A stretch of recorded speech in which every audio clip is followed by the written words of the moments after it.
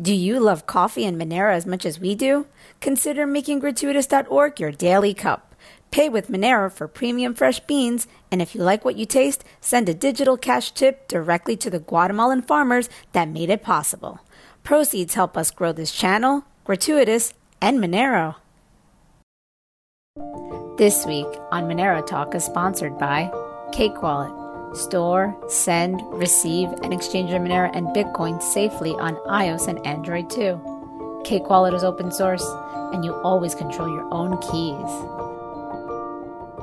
And by Sweetwater Digital Asset Consulting, connecting new money with old money since 2018. Cake Wallet and Sweetwater Digital are trusted and verified by the Monero community.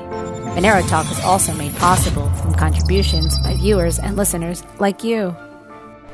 This week on Monero Talk, Douglas Tuman interviews Alexander Svetski, CEO of Amber, podcaster, and a self-declared Supreme Bitcoin Extreme Maxi.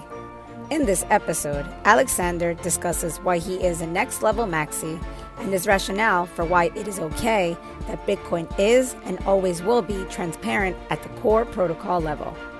Alex believes Bitcoin's true purpose is to be a censorship-resistant settlement network, not a transactional network. Despite being an anarcho-capitalist, Alex says he aligns more with Bitcoin as opposed to Monero. Monero Talk starts now. What's going on? Thank you for coming on, man. I appreciate it. Thank you for giving me your time. So as I was telling you before we hit the record button, I've just recently started really kind of discovering you. I don't know how I first came across you, but for whatever it is, I found you, and I thought it was you had some interesting things to say, and I started listening to your podcast. I listened to your Alex Gladstein one. I think was the first one. That was a really cool discussion. Really impressed by the guests that you get on there and like the range of topics you talk about. So I guess first things first, you should be proud. You're doing a good job. You're getting some good information out there. And Thanks, I appreciate your style. I like the way you talk to people and you just kind of rap with whoever you're talking with and free flow. So you're doing things right.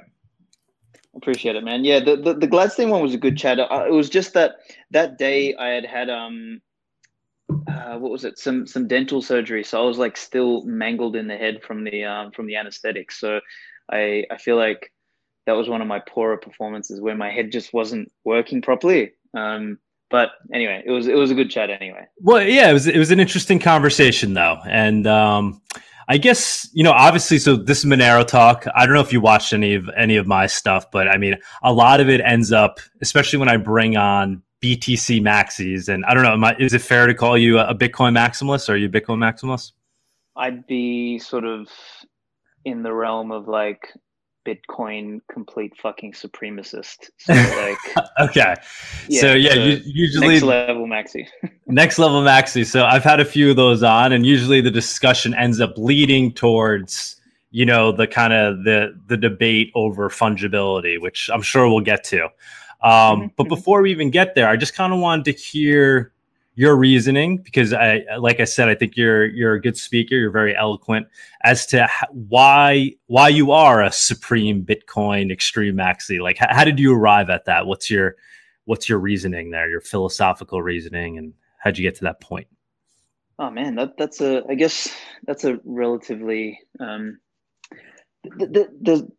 we could do a podcast, an entire podcast just on that answer. But let's maybe start with, I think a lot of people come into the quote unquote crypto space to make money, basically, right? They see it as this, place where you can trade, you make a quick buck, and kind of like this, it's most people's initial interaction with it is almost like a get rich quick scheme. It's like pump and dumps and this and that. So I originally came to it because I had a friend of mine who was buying shit off the darknet, and he mentioned Bitcoin again to me, and I had heard about it back in the day because when I was younger, I was in the gold and silver sort of space, this idea of sound money and, money that cannot be printed, et cetera, et cetera. And I sort of understood it. And I'd first heard about Bitcoin back then. And I can't remember if it was Max Kaiser jumping down on a couch or something was going on. And I dismissed it at the time. I was like, yeah, you know what? I'll stick with my physical gold and silver, to my everlasting regret. And it was only in sort of 2016 again where I had this friend and he sort of mentioned it. I'm like, fuck, is this thing still around? So I looked at it, I was like, fuck, it's $600 a coin now, or whatever it was. Whereas when I'd first heard about it, it was, people were sort of getting excited that it was heading towards $10.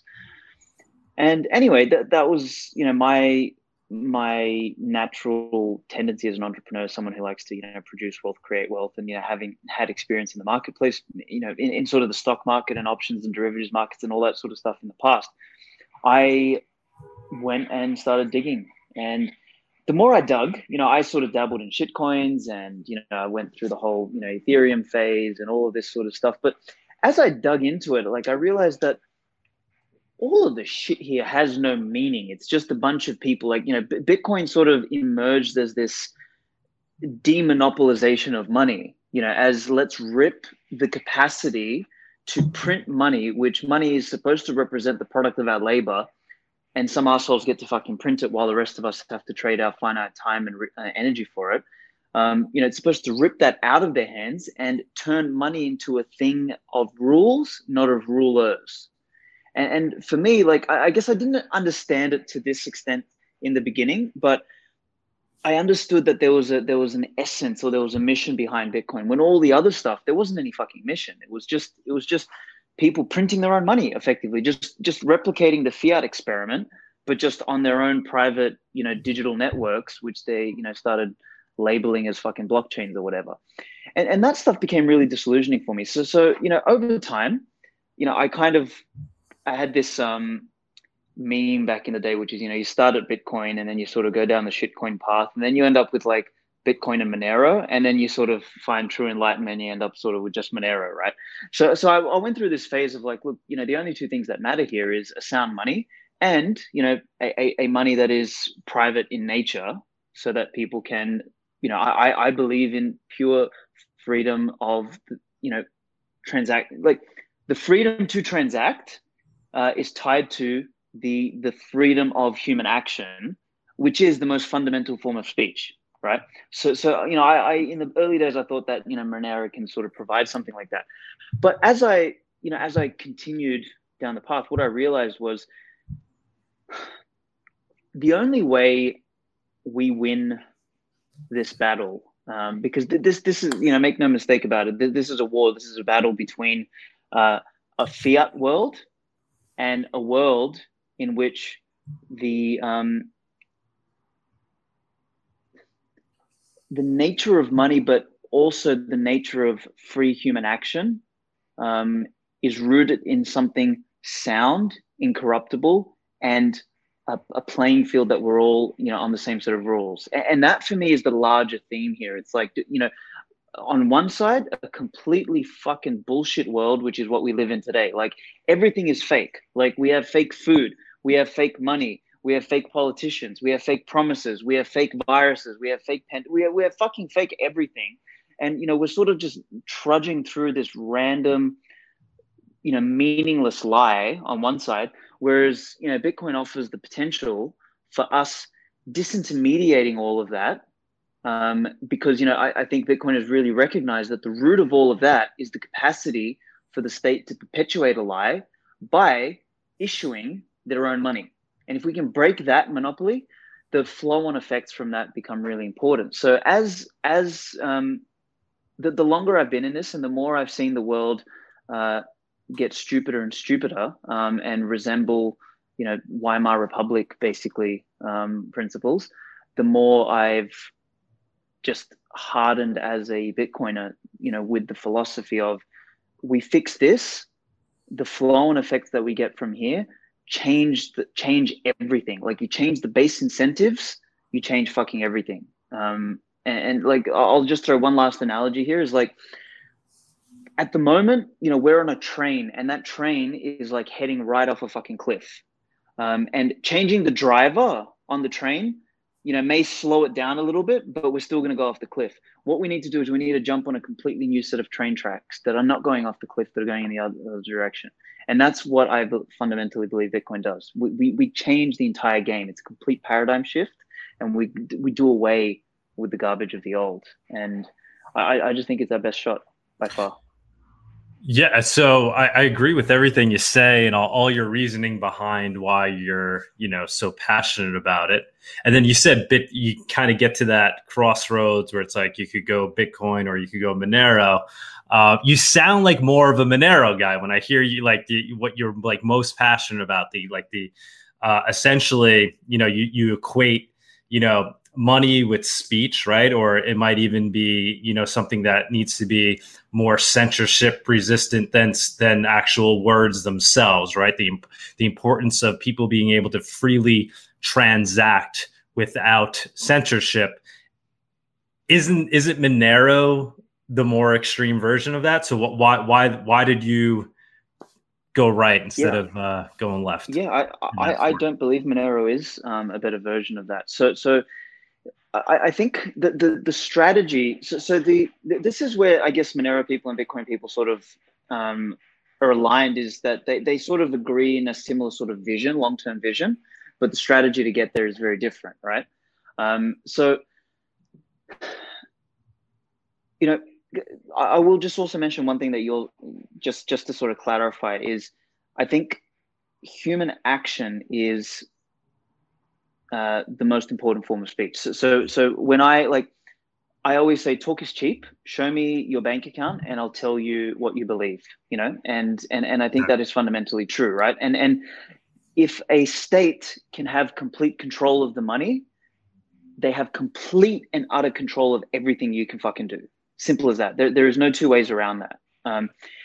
So for me, I think people, they muddy the water when they look at censorship resistance and privacy. They think they're sort of somehow, the same thing, but they're not. I separate the two, because censorship resist is tied to cost. It's tied to economic cost. So the reason Bitcoin is censorship resistant is not because it's private. It's got, it's pseudonymous, and it doesn't recognize identity, in the same way as the legacy financial system does, right? All it recognizes is the owner of the private key, or the controller of the private key, has, by definition, it's 10/10 of the law. Possession of that private key is 10/10 of the law on Bitcoin, means you can control it. So there's no real ownership, on Bitcoin or Monero, if it's right. If you lose your private key, you're fucked. So whoever owns the private key is the owner of that.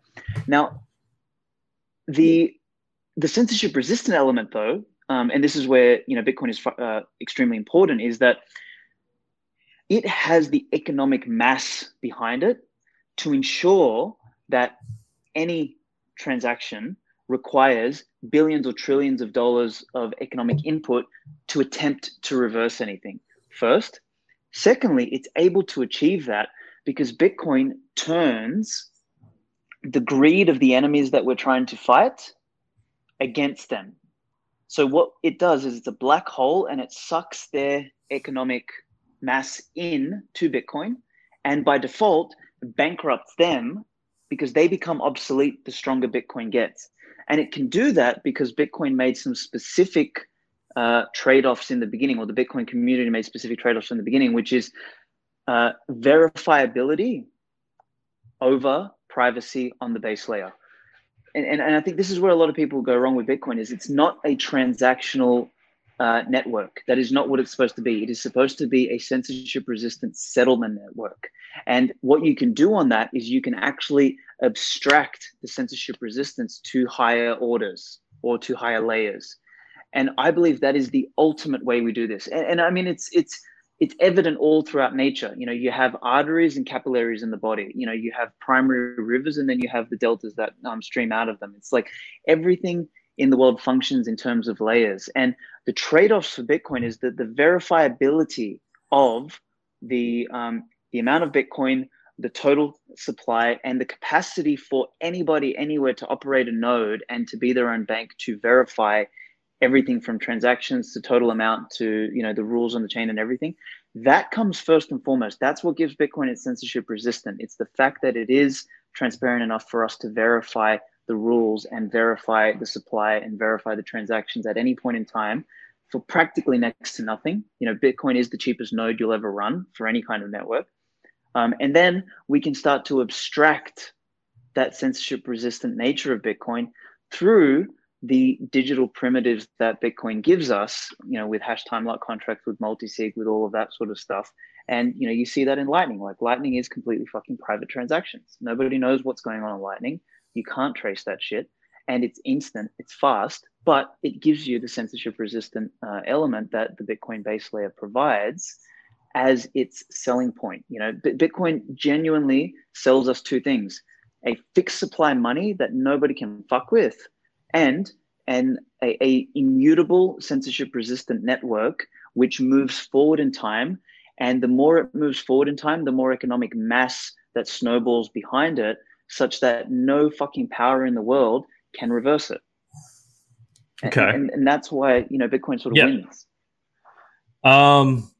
Yeah, I mean, Monero does all those things too, right? So, you know, I disagree in that censorship resistance and privacy are different. I mean, I think that they're related, right? So they're related. They're not the same though. They're related. Right. Right. But privacy adds to censorship resistance, right? So let's say, you know, all the governments in the world got together and said, you know, we're banning Bitcoin and we're banning Monero. You know, we're coming after you. If you got any crypto, we want you to hand it over to us. You know, it's now illegal. You know, you can't hold it. You can't do anything with it. At that point, I mean, what would you rather be holding, you know, Bitcoin or Monero? Well, my argument is that at that point you should be holding lead and chickens, because you're going to need some eggs and you need some fucking bullets for anyone coming for your money. Because at that point, they're coming for everything. Why not protect your money with cryptography? That's the whole point. That's the whole. No, at that point, like if the government was able to collectively coordinate such a confiscation of wealth from the citizens, we have long, like Monero and Bitcoin have both long failed. The beauty of Bitcoin, that's a weak argument. So I mean that's the whole point, though, right? The point is to design a technology that is resistant to something like that in theory. Obviously, yes, there'd be much larger problems, but just a theoretical exercise. If you want to create a technology, you know, that's as censorship resistant as possible, aren't you going to want to build privacy into it? Like, you know, you don't want to hold, because holding gold under your bed is one thing, but holding gold under your bed with a big flag on your front lawn that tells everybody you have gold under your bed is another thing, right? So why wouldn't we want? I would argue that the second version. Bitcoin solved that problem differently to Monero. Monero tries to solve the problem by obfuscating. Bitcoin solves the problem by getting the enemy's skin in the game. Well, what's to say that Monero can't do that as well, right? I mean, we're talking like Monero. It will never do that. It will never do that. So Monero started on the back foot. First of all, it doesn't have the economic mass.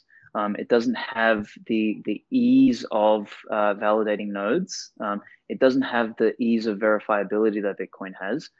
It doesn't have the brand name that Bitcoin has. It doesn't have the momentum that Bitcoin has. And also, it already is known as a completely privacy type centric coin, right? So it's not like Bitcoin won in the sense that it won the store of value argument, because it is fundamentally the best. Like, you can't have a better store of value in the universe than a fixed supply thing, because that maps directly to time and energy, right? Time and energy are the two things we can't print.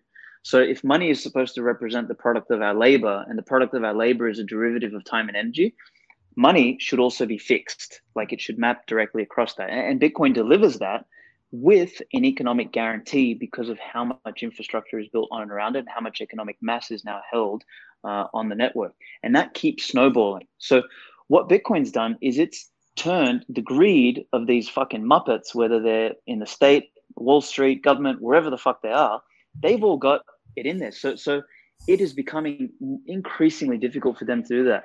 They will not do that with Monero. Maybe in an alternate universe, if Monero was the first one to come out, that may have happened, but I just don't see that fucking happening. Like, that's the problem. Maybe 5-6 years ago, there was an opportunity for, that kind of economic mass to sort of converge around Monero, but it didn't happen. So the world we live in today, like the version of events that are playing in the path-dependent emergence of Bitcoin as the ultimate store of value and as the censorship-resistant type money, means that's where the war is going to be won or lost. Yeah. All the other stuff is the battle, basically. Right. Well, I mean, I got into crypto, it sounds like, before you, and I started off as a Bitcoiner and made my way into Monero as I went down the rabbit hole, and realizing, if you're going to want the technology that does the censorship resistant component and decentralized component the best, because ultimately that's what the true value proposition is. Everything else is just kind of, hogwash. The fact that Bitcoin is capped, I think it's a great sales point, and I totally agree with you. It makes it a great meme, right? There'll only ever be 21 million. But Monero is effectively just as scarce as Bitcoin, right? It's not so much that there'll only be ever a certain amount. It's that the supply curve is known to all and that it can't be manipulated by anybody. I mean, that's, and what I don't understand is, in Bitcoin, I feel like the main design criteria is security. That's what you always hear, right? It's about security of the network, securing the chain. But then you see things that are done that sacrifice security. For example, the 21 million cap, right? So that's potentially sacrificing the future security of the network. Like that's an unknown. Nobody can say, that Bitcoin's network is going to be just as secure in the future than as it is today, because in the future, the security is going to be based purely on transactions, right? It's no longer going to be based on block reward, because there won't be a block reward anymore. So how do you look at things like that, those design decisions? I mean, basically what I'm getting at is I see hypocrisy in some of the things that are done in Bitcoin and the arguments that are made. That's one of them. And I'd like to hear, I guess, your retort to that. How do you justify Bitcoin sacrificing its security for the 21 million cap? I wouldn't say it's a sacrifice. I would say it's a measured trade-off. So like we're already seeing almost 25 or 30% of the revenue that miners earn today is from freaking fees.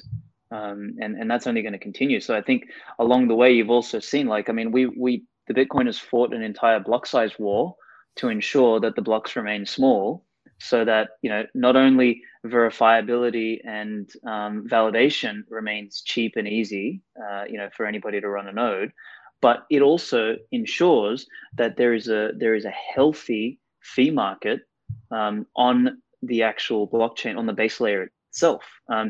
And I mean, when you think that we're only 12 years into this, and already 25% of the revenue for miners is coming from fees, and we're still only in the fourth epoch where we're generating 6.25 Bitcoin every 10 minutes. I mean, given another 3 or 4 epochs where we're down to half a Bitcoin per thing, like most of the fees are going to be coming from transactional fees. And at the rate Bitcoin's growing and at the rate the rest of the world is deteriorating, the amount of capital out there that is looking for a safe haven, it's fucking ridiculous, man. And this is where I think, Bitcoin as a settlement network, particularly as Bitcoin starts to reach dollar-cent parity, like even cent Satoshi parity, but, when we get to dollar Satoshi parity, there is so much money to be made as a miner just through network fees alone.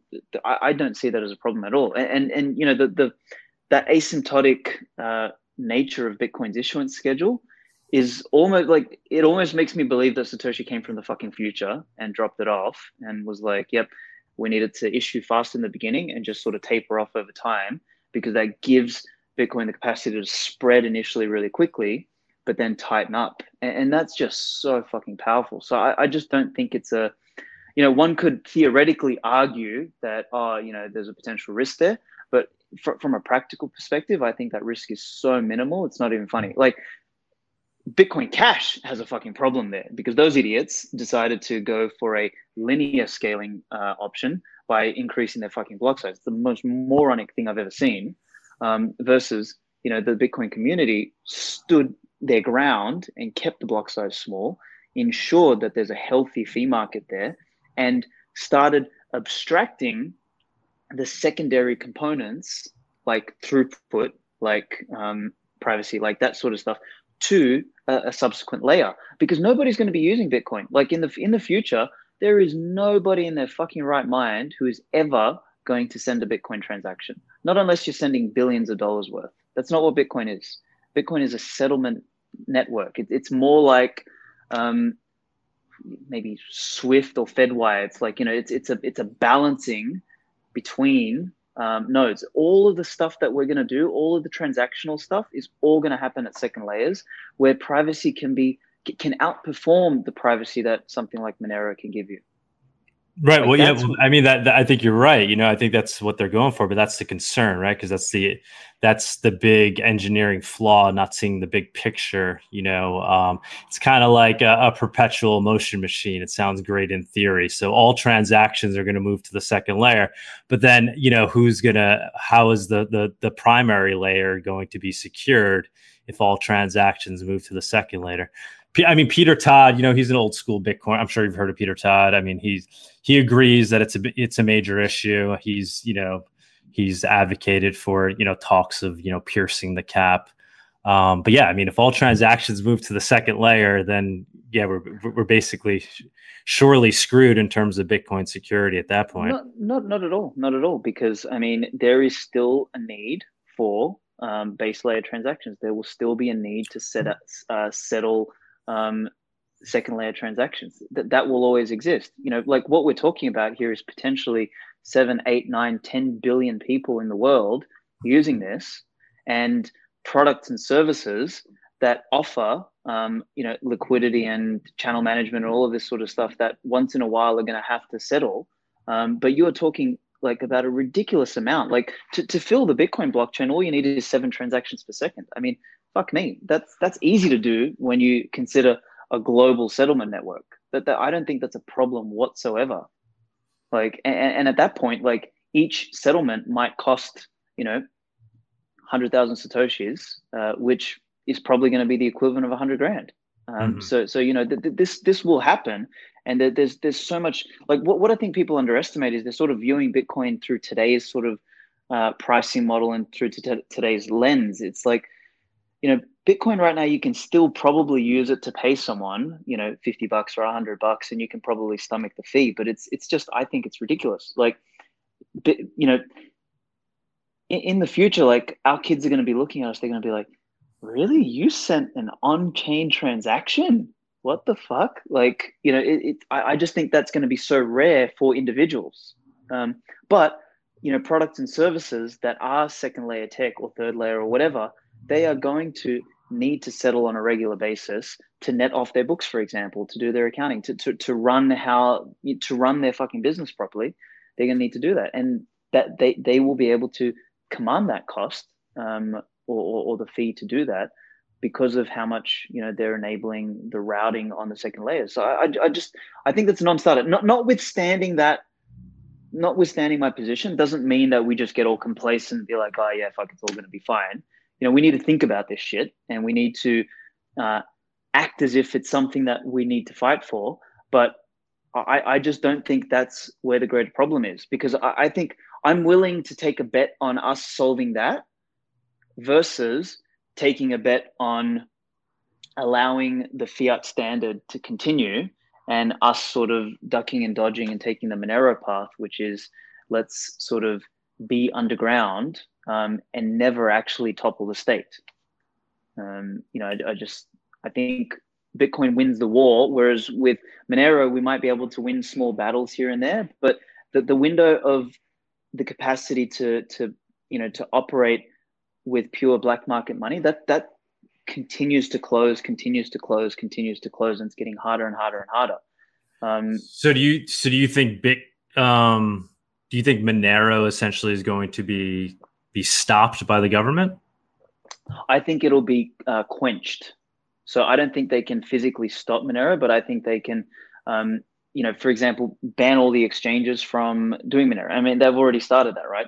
From selling Monero. So what they do is they constrict its basically its oxygen for any of these networks, whether it's Bitcoin, Monero, anything to exist. Their oxygen is new capital coming in, right? So they've been able to stifle a lot of the oxygen for Monero by limiting where you can buy it, and all of that sort of stuff. And that is detrimental. Whereas they can't do that with fucking Bitcoin. Like it's all like, maybe they could have done it a few years ago or 5 years ago, but they missed out on that fucking chance. Bitcoin's economic mass is too strong now. So this is where I think a lot of people just underestimate how powerful Bitcoin is that because it's seeped through all of their fucking cracks, it's like a virus that's stuck in their system now that they can't shake themselves from. Mm-hmm. Yeah, no, I agree. I think, obviously, much respect to Bitcoin. We wouldn't be here having this conversation, but for Bitcoin. That being said, I think, and I say this to you in particular for all the things I've been hearing you say, and like I said, I've been listening to your podcast. I mean, you seem like a real idealist. You're a libertarian. Maybe are you maybe even consider yourself an anarchist? I'm not. Yeah, and probably ANCAP is like the closest ANCAP. Yeah. version. So yeah. We need to make sure that something like Bitcoin, like Monero, survives as well, right? So Bitcoin seems to be working. It's being embraced by everyone, including governments and entities that you wouldn't expect would be on board for a technology that could essentially disrupt them, and that's working. But personally, I think Monero can't be killed, right? I think it's designed beautifully, like Bitcoin itself. I think in many ways it's even more resistant to attack and being killed by, the powers that be. The privacy that's built into it on the protocol layer, the ASIC resistance that it's proven to do pretty well, allowing it to be truly distributed. But additionally, what it needs now more than anything is just people to continue to support it. Right. I mean, that's really what will allow it to thrive. So there's nothing stopping Monero. The only thing stopping it is people, deciding not to use the network. And the network is being used because it has a real use case, right? So we see it's used on the dark net. You have to be an idiot to use Bitcoin to go on the dark net and buy something with it. Apparently, there are still a few of those idiots out there. But for the most part, people realizing the use case of Monero have moved to Monero. But my point to you is, you seem like somebody who truly believes in these concepts, that, you want this technology, Bitcoin, to essentially disrupt the status quo with its decentralized nature, taking money, the power to control money away from the state. And here we have we have Bitcoin, which is amazing, but then we have this even more, rebellious technology next to it that really seems to truly align with your ideals. So why is it that you don't, support both? I'll say a couple of things there then. So I think in a world in which Bitcoin has won, the need for a Monero disappears, right? Because at that point, you just don't need it. Like, we have a fixed supply of money. We have a money that is outside of any capacity for any, whether it's the state, organization, or anything to control. And I think people underestimate how much that actually transforms the world, because in a world of fiat, the nation state can exist because it can keep feeding itself by creating money and through taxation, right? So through theft, and so through overt theft and covert theft, right? In a Bitcoin world, the state can't fucking do that anymore. It actually starves and it collapses. And what we get is we get a fragmentation and decentralization of society, because we move from what I call a subject overlord relationship, which is what we have today with governments, into a customer service provider relationship. I think the future of cities, for example, are going to be private enterprises where someone fucking sets up a city, runs a city, brings in investment, and you pay a membership to be a member of that fucking city. Kind of like think of a hotel or a resort, but on a larger scale. I think that's the future of how humanity functions, versus some, bullshit social fucking contract that you have with a government that treats you like a piece of shit. And if you say something about it, you get thrown in jail, right? So I think in a world in which Bitcoin wins, we don't need anything else. And you've also got the fact that Gresham's law at that point, like, states that the stronger money, the money with the most economic mass, the money that everybody is holding, that is everyone's transacting, that we price all other goods and services in, it abolishes the need for any other fucking money. That just creates it creates, what do you call it, like friction and inefficiency in the way. There's no point, like there's absolutely no reason in an advanced society for us to be swapping money between different types, particularly when the money is open, censorship resistant, and we are all on the same fucking standard, and we know how much there is, and we know that can't be changed, and we know that no one can come and play ruler in that world.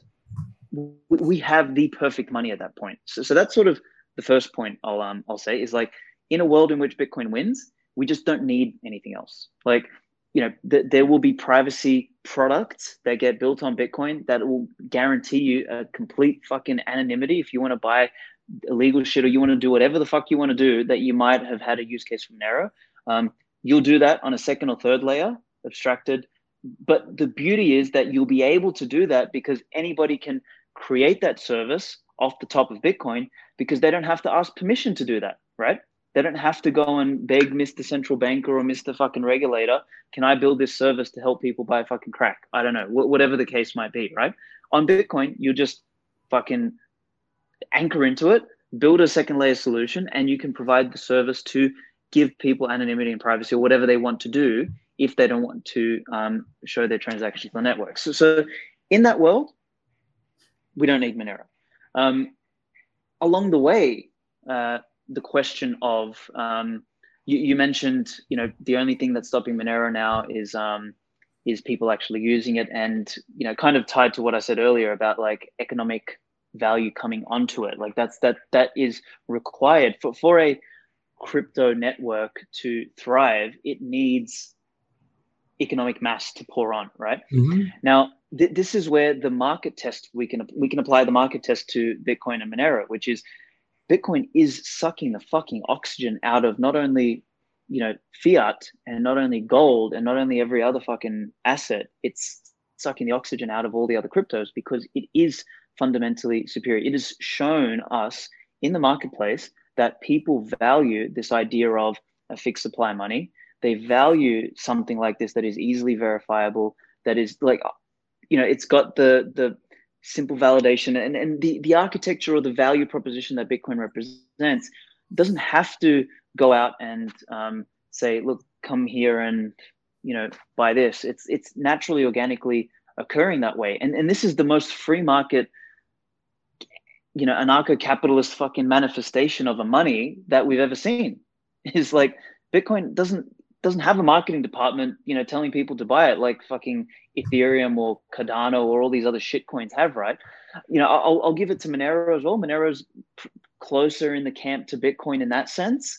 But once again, like Bitcoin is the prime leader for theirs. Like we don't need to even beg anybody anymore at this point. It's like, I actually enjoy telling people not to fucking buy Bitcoin anymore because I want them to stay poor and they can go get fucked. If they want to be a supporter of the fiat system, I'm happy for them to hold on to their fiat and basically lose all of their wealth, whilst all of us Bitcoiners, we are going to be the ones who run the fucking world tomorrow. And we're not going to run it because we can fuck the rules up and make the rules benefit us. We're going to run it because we've built up a capital base and can make economic decisions. And the Muppets who were in the fiat world, who didn't want to let go of the fiat world, they can clean my fucking toilets, basically. Like, you know, if they want to be ignorant, there's a price to being ignorant at this point with Bitcoin. And that's like, what I love about it is like all the assumptions, all of the crap just breaks against the economic reality that Bitcoin is, which is a fucking black hole that's sucking up all of the oxygen and all the value out of everything else. And that's just really, really, really hard to compete with. And then lastly, I'll mention, you know, you said something about the ASIC resistance on Monero. I actually think that's a detriment to Monero. I think that starts to,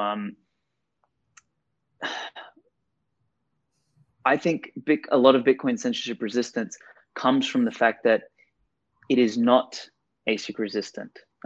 And what we're going to see is as like this whole game, and censorship resistance, again, is about tying the forward momentum of a digital network to something that's unforgeable in the real world. And proof of work does that by transforming energy into an immutable network and an incorruptible unit of account, right?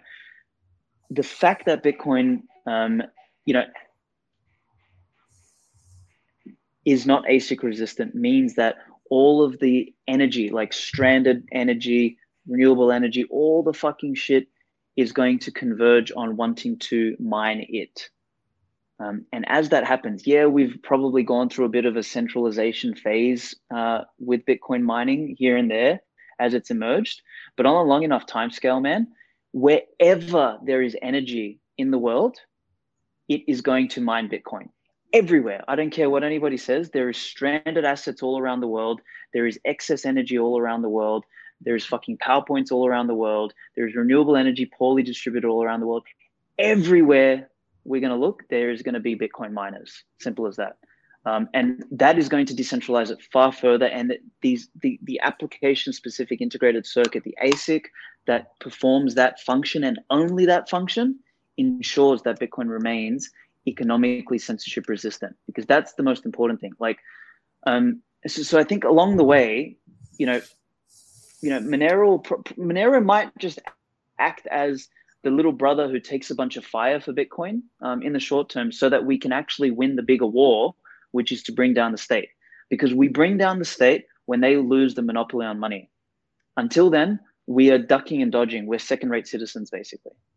And that's why I just think this battle, we need to unite around Bitcoin, because it is the best fucking shot for humanity. Without Bitcoin, we're all fucked. Like we are genuinely fucked. We'll be under a complete fucking central bank digital currency standard. You know, that our money will expire when they want it to. You know, they'll tell us what we can buy, when we can buy it, how we can buy it. They'll fucking take what they want. Like we are literally serfs in a world without Bitcoin. And I just think that we have to win this. We have to win the bigger war here. You know, like when you listen to a Peter Schiff and you're like, wait a minute, this guy's a libertarian. He's a gold bug. Why isn't he a Bitcoiner? I mean, that's just the same thing I hear when I hear you talk. It's just, it doesn't make sense with me. I think there's a lot of hypocrisy in what you're saying. You know, I could go through, try to go through a lot of, I mean, yeah, like if Bitcoin wins, you're going to need Monero more than ever. You're not going to no longer need Monero. Then you're going to really need Monero. I mean, why is that? Well, because it's a completely transparent ledger. And that's, I think you'd probably agree that that's never going to change, right? You've said it yourself. It's all going to be second layer stuff that's going to, You talked about privacy being solved on the second layer. It's not going to be solved on the protocol layer. Bitcoin's never going to be truly fungible, and it's never going to be truly private. I think we could probably both agree on that, right? So, if anything, I think why is that a problem, though? I don't understand why that's a problem in a world in which Bitcoin wins. Why is it a problem that it's not fungible at the core protocol level? Well, no, it'll like the market will force it to be fungible again. Like, why is it not fungible in a world in which Bitcoin wins? Like, which? It's not fungible because the current direction of Bitcoin is, we're seeing number go up, right? And that's, it's about Bitcoin is secure. It's digital gold. Put your money here. And what it's sacrificed is privacy. It's basically become KYC AML coin. Even talking about the miners, I mean, the Bitcoin mining network, it's using up a lot of energy, which is great. Proof of work is great. It's showing the robustness of the network. But it is currently, I know you're saying long term, maybe it will become more decentralized, but the current state of the mining network is quite centralized, right? It's only a few companies that are actually mining. ASIC miners are only made by, one or two companies.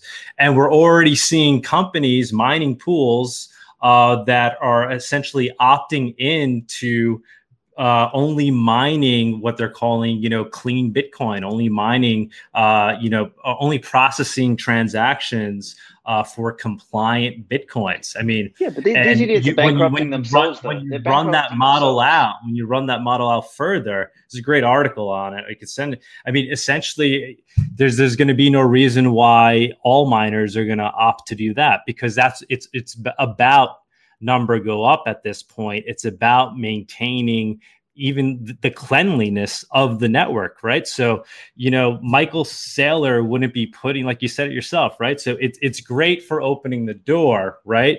It's great that Michael Saylor went out and bought $1 billion worth of Bitcoin and put it on the corporate balance sheets. And like you said, he probably wouldn't do that with Monero. Why? Because there's that risk that, Monero might be used for nefarious things, right? There's that risk. With Bitcoin, there's not. And we're continuing to move in that direction of that's what's being rewarded. That's what's being the market is rewarding Bitcoin for its ability to essentially, effectively at some point be censored, but essentially be cleansed, right? So censored by who? Censored by who, though? Censored by whoever by the governments that want to step in and censor it. We're seeing it with mining pools. At what point? No. I mean, we're not seeing it with mining pools at all. That they've attempted, but it's done nothing. Like the block. No, they're doing it. They're actively doing it. There's that large with the North American marathon mining pool. I'm sure. Have you seen that? Have you followed that at all? Jimmy Song wrote a perfect article about this, and so did Nick Carter, about like the capacity to mine empty blocks. Me and Giacomo Zucco were on a call about this. It's like they will bankrupt themselves in their pursuit to try and dictate what can and cannot be mined on the network, because it's fucking impossible to do. It is economically impossible to do. They just don't have a fucking chance. Check out Jiraj Bednar. I'll send you the article. We'll post it. Send me the link. I'll have a look. But yeah, it's a very convincing argument using game theory to show that essentially, all miners are going to move in this direction. It's going to make more sense for that. They're businesses at the end of the day, right? It's not you, the anarchist in your basement with your miners plugged in. These are guys who, have a lot of mining equipment, millions of dollars that were used to purchase it, and just because at that point, Visa and Swift become better than Bitcoin, and you lose so that is. Basically, they will bankrupt themselves in the process of doing that. So they kill the golden goose. Like, miners are not fucking stupid. They know. No, because it will still be non-state controlled money to a degree. So it's still going to have that. It's still going to have that hard money component, but it's not going to have privacy, and wallets will be able to be blacklisted. Wallets are already getting blacklisted. Some wallets can get blacklisted, but the funny thing is that those companies cut off customers and they go bankrupt in the fucking process. Miners, no fucking miner is going to try and pick and choose transactions in their right economic mind unless they're fucking forced to do so. But if they are forced to do so, they're going to be second-rate miners, because we have a much larger node infrastructure than we have a mining infrastructure, and we can censor the fucking miners. So like they can't win that battle. That is not a battle they can win, because they cut their own fucking legs off. Jimmy Song completely abolished this argument. Like it is a non-starter because it's economically infeasible as an attack vector to try and segregate transactions and decide which ones are going to be mined and which ones not. That's like saying exchanges aren't going to KYC AML. Exchanges will, miners won't, and they do. Why won't miners do it? What do you when there's a regulation that comes out and telling them that they have to do it, they're going to do it. Well, or they're going to. You can get electricity from anywhere. You can get electricity from anywhere. Oh, and so the miners, how are the miners connecting to the traditional banking network at that point? They're not. Well, most miners don't. No, at the moment, of course they do. They trade and sell their Bitcoin for cash. That's how they keep paying the electricity. They're not paying Bitcoin. At this point in time, less than 20% of miners are selling their Bitcoin. The major Bitcoin miners are still connected to the current banking system. It's how they keep their electricity running. They have to pay electricity bills. No, you're assuming that there's one large scale miner. That's not, again, how it works. They draw against their Bitcoin to pay electricity if they need to, but most of them are not even selling their Bitcoin. So how are they going to start drawing against their Bitcoin when regulators are coming after them? That's my point. Like, they're not, I'll send you the article. We don't have to, debate this point. Yeah. I think it's a very low risk point because, again, in a world in which Bitcoin wins, these regulators disappear. The state disappears. All of that stuff disappears. None of it is relevant anymore. Well, yeah, it has to get to that point, right? So, and this is way down the road, right? So Bitcoin taking over and the state disappearing, this isn't something that's going to happen overnight, right? It's going to happen in phases. And, once again, I align with you and I'm excited about that vision. That's why I'm a Monero guy, so because I think at the end of the day, what we really need is the most robust version of crypto if we're going to make it through to the other side. And I think Bitcoin made some sacrifices, and I think they made it for good reason, right? I mean, to have launched Monero, if Monero was the first, it would have been very hard to convince people to start coming on board and using it and trusting it. The fact that it was right, this was a completely abstract idea. We obviously understand it very well today. But when Bitcoin first launched, to tell somebody that it's this distributed ledger network, very, very hard, very abstract, not easy to understand. Now imagine if it was also obfuscated to the point where you couldn't even see the transactions. So Bitcoin needed to be that, and I get that, but I think ultimately it's a major flaw, and it's allowing wallets to be blacklisted. It's basically made it impossible for it to be used privately, and it lacks fungibility. So even if you want to talk about it on a sound money level and saying, it's digital gold, I just don't even see how you get there. How could something be digital gold if it's essentially not fungible at its protocol level? And then in turn, I just want to make one other, in response to what you were saying. I mean, I'm here talking to you, and yes, I'm saying, why aren't you a Monero guy and talking about Monero? But Monero is being used. So whether you use it or not doesn't matter. I'm just saying I would like to see somebody like you who has a large following, who has great ideas, who really understands the philosophies behind all this stuff, to be a Monero supporter. Ultimately, does Monero need you to be that? No, but would it help? Of course, it would help. It would help quicken the eventual destination. And I think Monero is doing quite well. I mean, transaction volume's going up all the time, and we're seeing it being adopted, for actual use cases.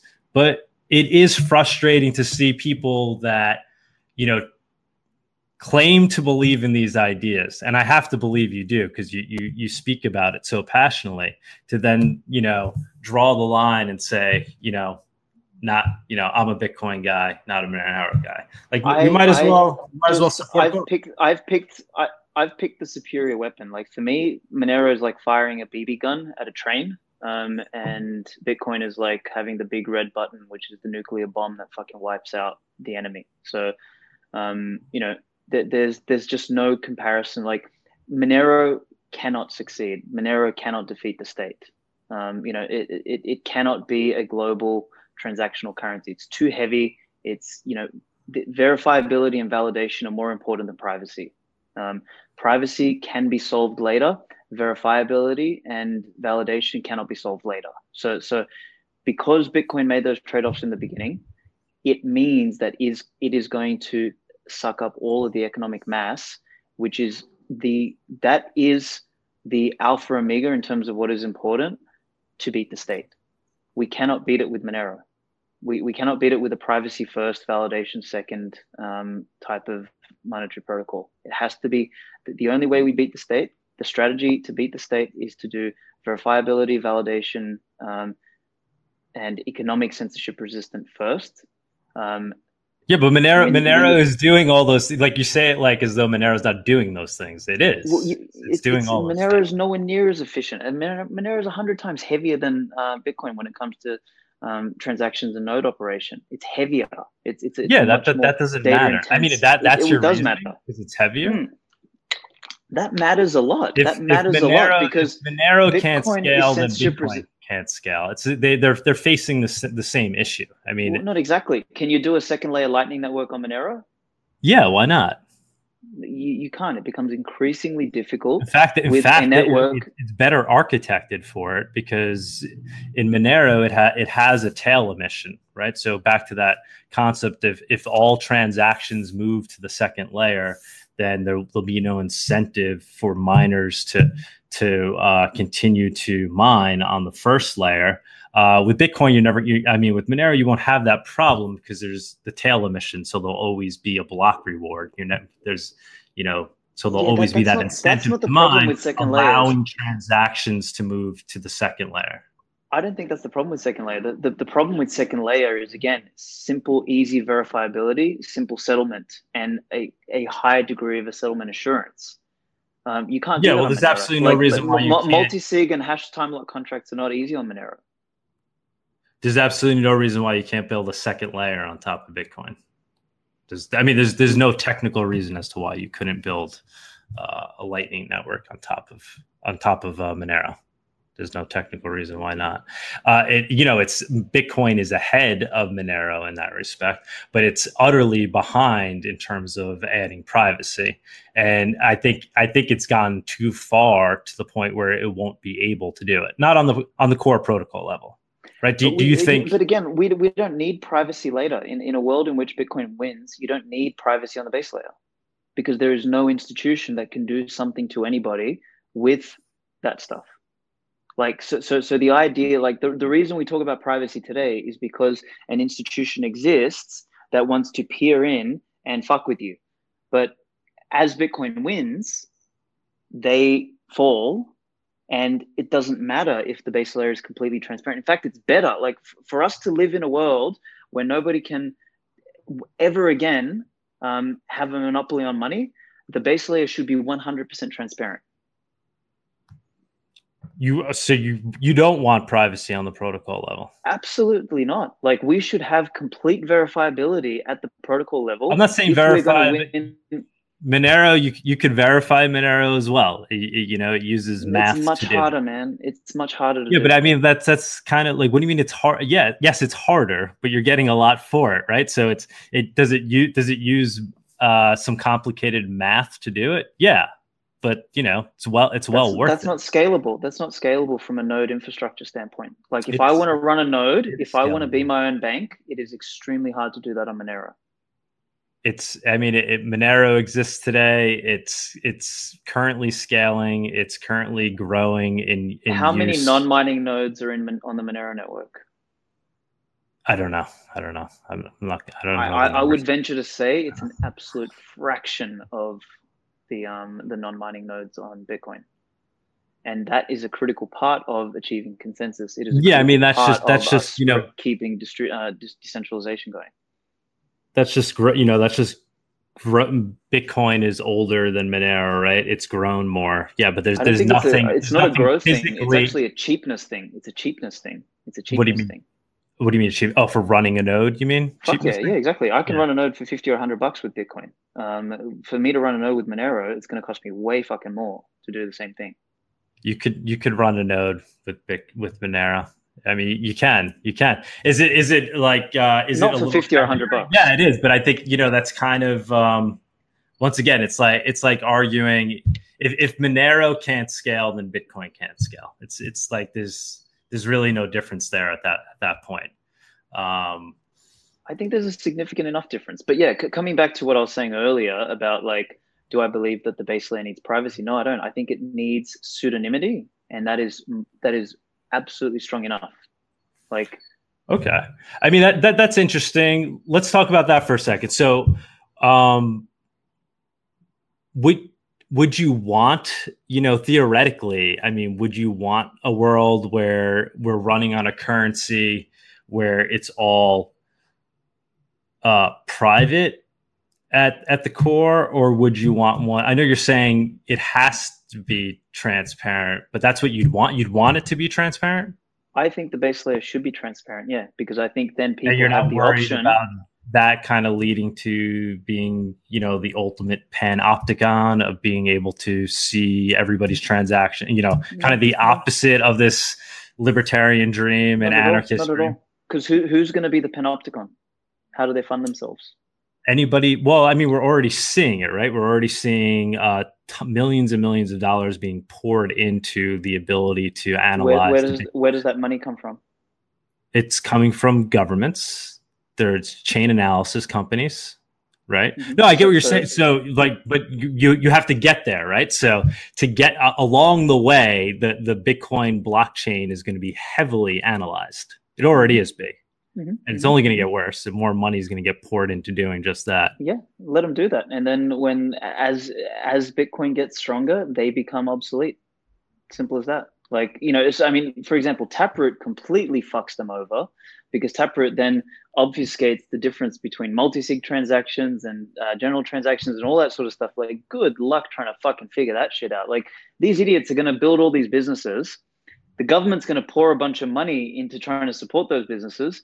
Those businesses aren't going to be able to give any meaningful data back. So these idiots end up bankrupting themselves in the process. So it's just another example of these idiots bankrupting themselves trying to fuck with Bitcoin, because Bitcoin is just going to continue charging ahead. Like, nothing they do is going to stop it. And as it continues to increase in economic mass and economic density, they're stuck. They've fucking lost this war. This is why I love it so much, because they've already lost. Like, there is no world in my mind that Bitcoin loses at this point. The momentum is so strong now that these idiots don't have a choice but to put some of their economic mass behind Bitcoin.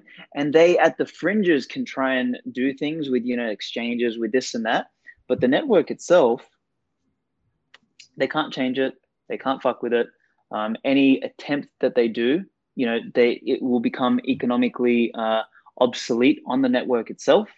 Like, for example, if a bunch of miners try and start pumping empty blocks through and foregoing the entire component that is the transaction fee component of what they're earning, they are putting themselves at a straight up economic advantage to every other fucking miner on the network, which is madness. Like, they're going to have to be funded by someone to do that. And that is a continual black hole of funding that no one's going to be able to maintain. So it's like, whichever way we dice it, these clowns have lost. And what the focus should be right now is teaching people to run their own Bitcoin node, to put all of their fucking wealth out of the fiat system and onto Bitcoin, and to start thinking about how to understand, whether it's CoinJoin or whether it's Lightning Network, whether it's all of that stuff, because those solutions do exist on Bitcoin. And that's how we win this battle. This war, this much larger war. Because in that future, then we have a completely transparent base money that nobody can pull any shenanigans with. We then have different products and services that are built off the top of it. Like, the future of finance that I see is one in which we don't have a couple of large, banks. We have hundreds of thousands of apps that function as, UI versions of a bank. They're service providers that sit on top of Bitcoin, which haven't had to ask for permission. They can derive a service, they can build a product, and they might make messaging money really easy, or they might be able to do all that stuff. But one might offer more privacy, one might offer speed, one might offer this and that. Whatever the case might be, we'll have a flourishing of financial products and services that emerge off of Bitcoin because they'll be able to anchor to this thing without having to go and ask a government institution or a body for permission to let me be a financial service provider. And that starts to bring more economic mass onto the network, and people can choose what products and services they want. It's the ANCAP dream. It is it is raw capitalism, with a capital C for choice and for capitalism. And that wins out. It's the reason we keep freedom loving people keep losing is because we keep losing the economic game. And Bitcoin, for the first time in history, flips that on its head, and we win the economic game. And by doing so, we win the game of freedom.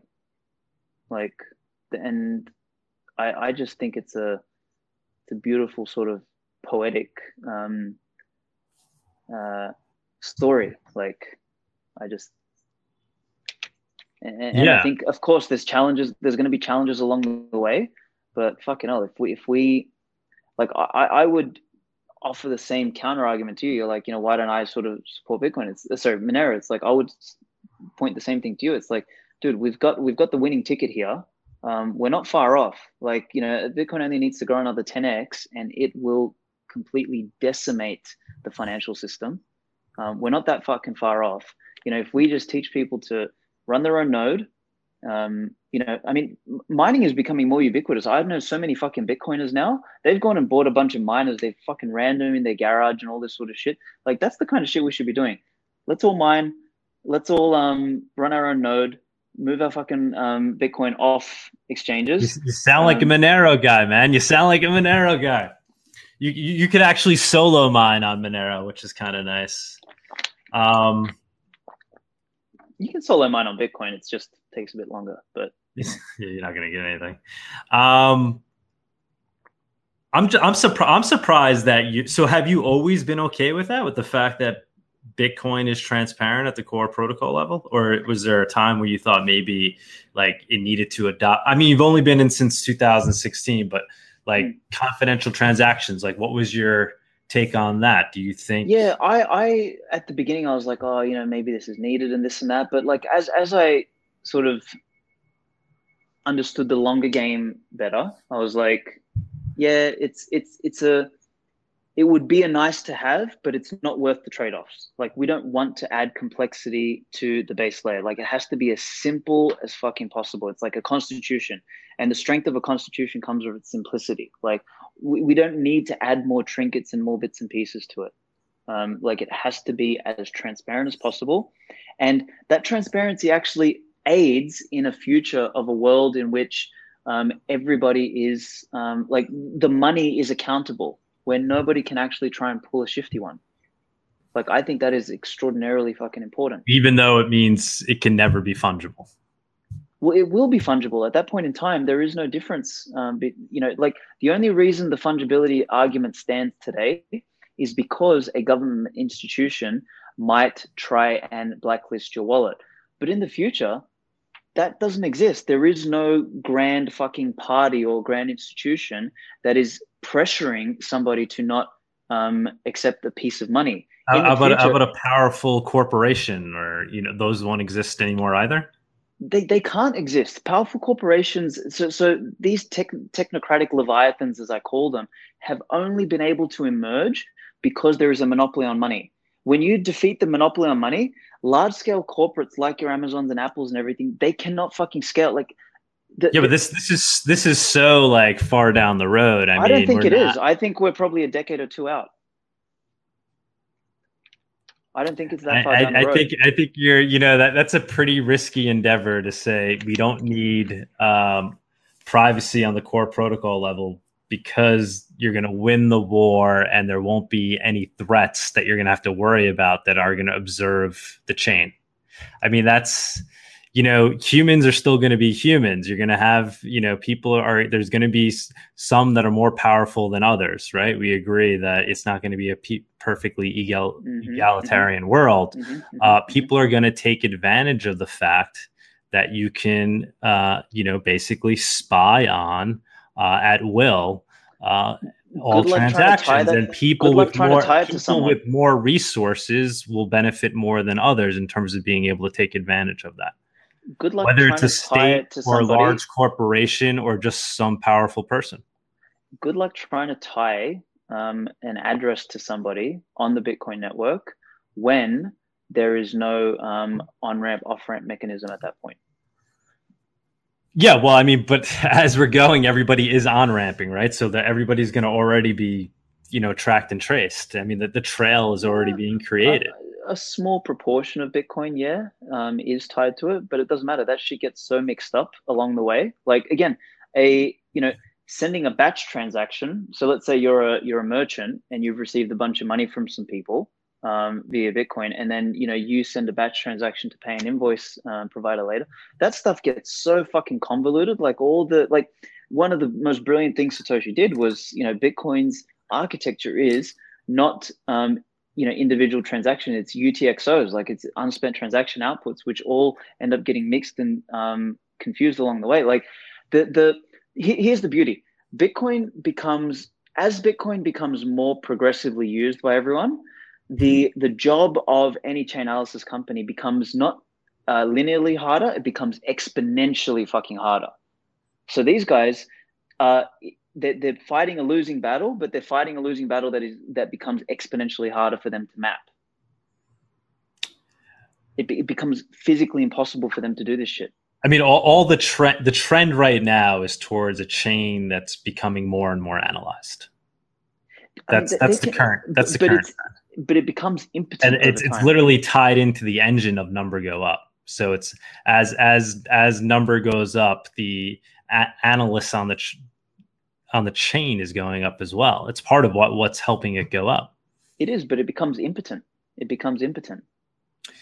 At some theoretical future date potentially, and I'm not really seeing that. I'm not seeing how that happens. I don't really see how that happens.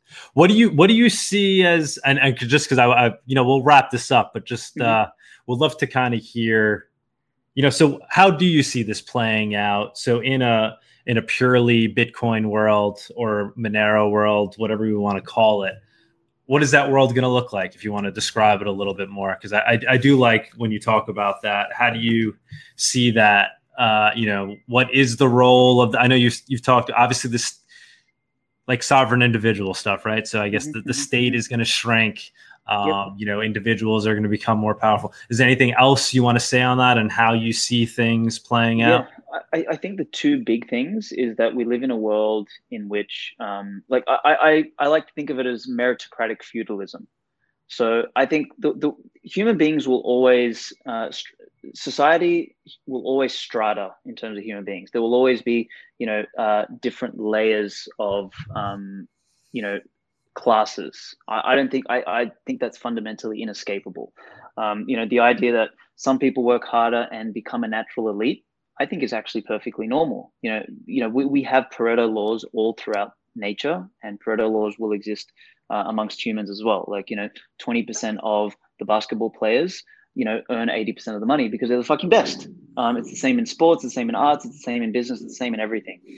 What we won't have is what we've got. I believe what we have is unnatural inequality in the world today, which is we don't have an 80-20, we have a 99.9 to a 0.1.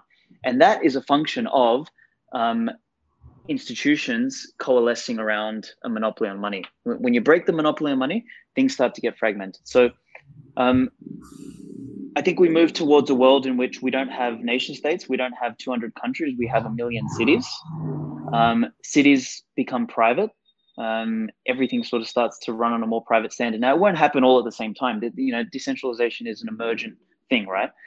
Some cities will be operated by smart operators who, let's say, had a lot of Bitcoin or who have been very successful in business before, and they buy up a bunch of private fucking land and they build something and they charge a membership fee, and intelligent people, productive people, all that sort of stuff go there. and they start to build industry and they start to become economically powerful, and as they become more and more economically powerful, they set an example for other people to want to do the same. So we end up in a world in which the free market is the forcing function towards progress, not some fake government who tries to direct progress for humanity via fiat or via decree. So we start to get the emergence of natural hierarchies of competence. We start to get the emergence of natural, more functional societies, which have a limit to their size. Like the thing about running a fiat state is there's no limit to its size, basically, because you can deny reality through robbing your constituents via inflation or taxation.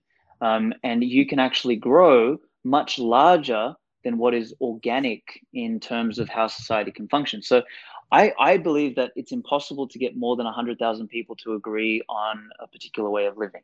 And what that means is we have a natural cap towards, the size of what cities or societies might be. Now, that does not preclude any cities to sort of form leagues and say, hey, we all sort of agree, we have similar values and shit like that, but, we're doing our thing, you do your thing, whatever, and we trade and we interact and we do all this sort of stuff.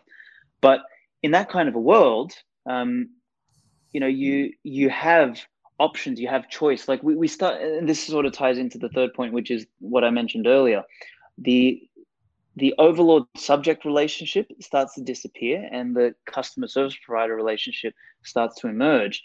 And when you have choice is the ultimate mechanism for creating accountability in a counterparty.